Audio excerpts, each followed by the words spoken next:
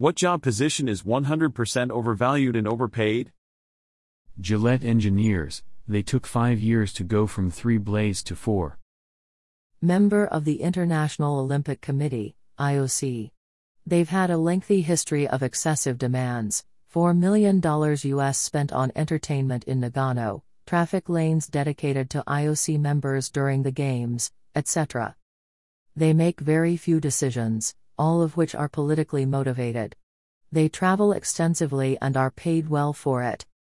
https://dailytrojan.com/2021/08/16/ progress without profit. The IOC benefits itself at the expense of athletes /#/text equals although %20 most %20 a %20 members %20 are meetings %20 and %20 at %20 the %20 Olympics https://dailytrojan.com/2021/08/16/ progress without profit. The IOC benefits itself at the expense of athletes /#text equals although %20 most %20 a %20 members %20 are meetings %20 and %20 at %20 the %20 Olympics.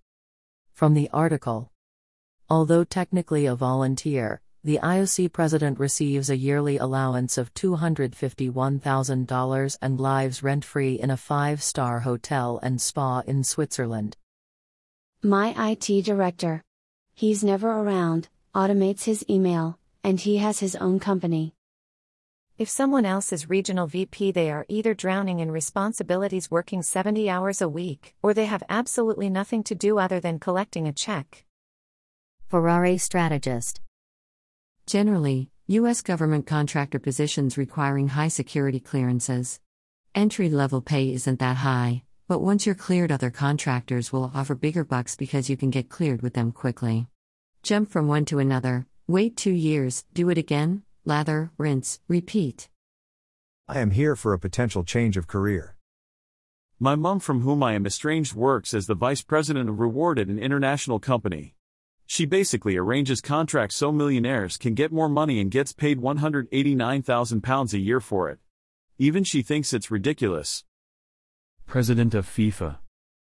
Vivek Garipalli, Clover Health, $389.6 million. George Mekon, Bright Health, $180.8 million. Mario Schlosser, Oscar Health, $60.8 million. John Cow, Alignment Healthcare, $46 million. About 2/3 of the upper-level admins at the university I work for. We paid a guy/company $10,000 to come and do a motivational speech at the school, which was supposed to improve kindness among the kids at school. It didn't work. One night I babysat 3 kids for about 2 hours or so. The kids went to bed when I got there, and the parents had left dinner out for me, so all I did was eat their food and watch their TV and pet their dogs. When they got home, the mom paid me $100. I told her that was way too much. She slurred, "Don't worry about it, I'm drunk." And then I noticed her fly was down. So that was the most overpaid job ever, lol. My uncle was a commercial airline pilot. He described his job as vastly overpaid in normal circumstances and vastly underpaid in emergency situations. Hospital CEOs. And actually almost all hospital upper management.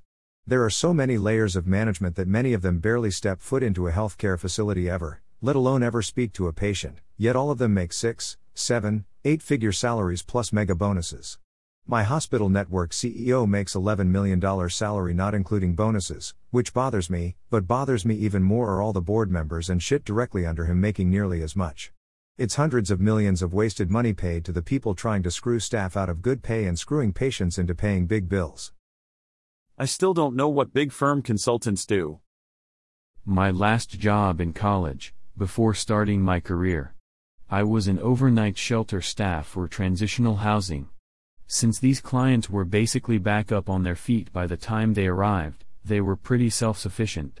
I was paid about 25% higher than other night shift jobs I could get at the time, and on most nights all I had to do was make 1 pot of coffee. The rest of the time I could watch TV, play video games, do personal chores, etc. The one job that I know was better was their overnight sleeper, since we had to have 2 staff at all times. As implied, this dude made a well above minimum wage rate to just sleep there on the weekends. The one I had at my last office job. I was originally hired to be the manager of a new project, but the project was never launched and I had a long-term contract. After 5 months of being paid by only clocking in and out without doing any actual work, someone saw me in the pool for available associates and invited me to join their project as a frontline agent. Apparently at some moment the database just marked me as an available employee, without mentioning the rank I had been hired for. I stayed in the company for 6 years, getting paid the salary of a manager, but with the responsibilities of a regular agent.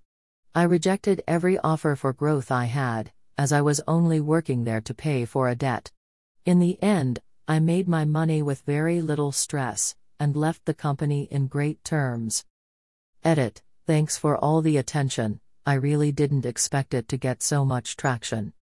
Here's an answer to a couple common comment I've seen. First, if it was so good, why did I leave? Simple. This job had nothing to do with my own career path.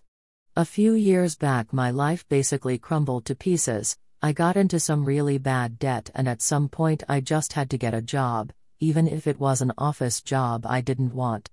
Worked for 2 years in another company before I was recommended for the position in the one mentioned in my post. The day my debt was paid off was the day I presented my 2-week notice and left in great terms. I was lucky to have a nice team around me. Second, no, I won't mention the company or project.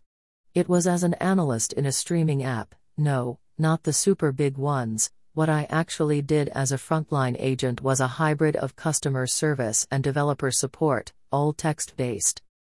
Third, it was indeed a very fortunate set of coincidences and I took advantage as much as I could, but I left due to my own pursuit.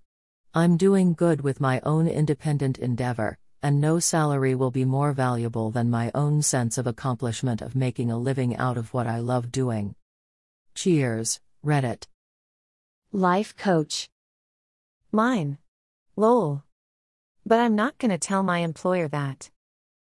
Whoever was in charge of that fuck-up in Ohio.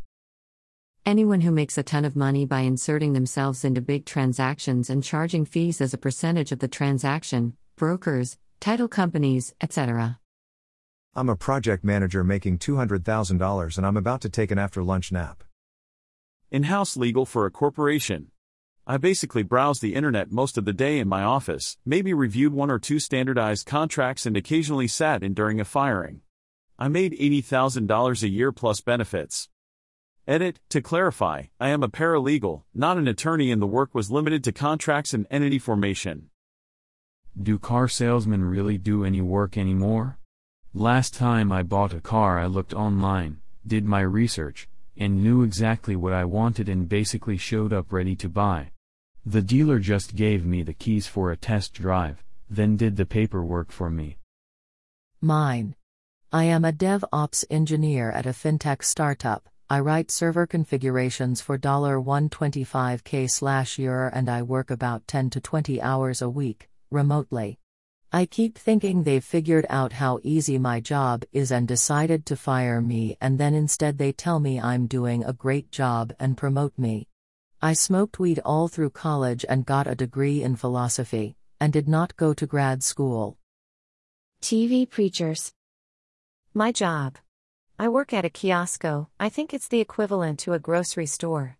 Of my 8HS shift, I probably work 1 hour at most. Most of the time I'm watching a movie, reading, or whatever I want to do while I charge people. There are a few items I have to replenish.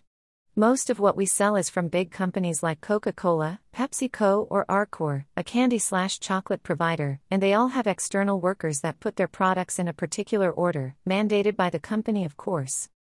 Granted, I have a nice boss that doesn't bug any of us when there's nothing to do. He doesn't demand that we should always be doing something. I'm also allowed to bring my dog. Wish I could send a picture. I'm eating ravioli right now from the restaurant that's just besides lol. Peas, I still complain. Edit, I consider that I'm overpaid, cause I'm almost doing nothing. So many MBAs in management. Fuck me, there is so much bloat in middle management. I work in fintech and I literally do nothing during 9 to 5. I wake up in the morning, start my computer, check emails, morning meetings, then play video games, go to the gym, invite friends over or go out for brunch, and at the end of the day message everyone a good afternoon. I'm absurdly overpaid as well and highly recommend the career. It's like I have a job but I don't, but I do. Edit, for everyone asking, I am a senior expert on blockchain and contract between FANG companies every year, mostly Google and Amazon. The hardest part is the schooling, but afterwards the actual work is quite easy. It's a pretty surreal career and I understand how privileged it is to have a stress-free job. I've seen how badly unhealthy work-life balance can impact a person's mental health cause of my parents, which is why I got into IT. Second edit, my DMs are currently flooded, so apologies if I take a while to reply back, trying to respond to everyone with advice greater than. Anything that could be reduced to I make a lot of money because I move a lot of money, like brokers, insurers, Wall Street stuff, real estate agents. Pharmaceutical or medical sales. I'm a small-scale clinician who deals with medical sales reps 5 days/week who are the, apparently, sweetest, bubbliest, most seemingly accommodating people on earth, if you buy their thing. Since your patients need theirs, except they're usually not even medically qualified to make those determinations. They can't answer medical questions relevant to their products. Every rep we deal with can be Googled and earns greater than 3x the combined salary of my office staff comprising 4 people.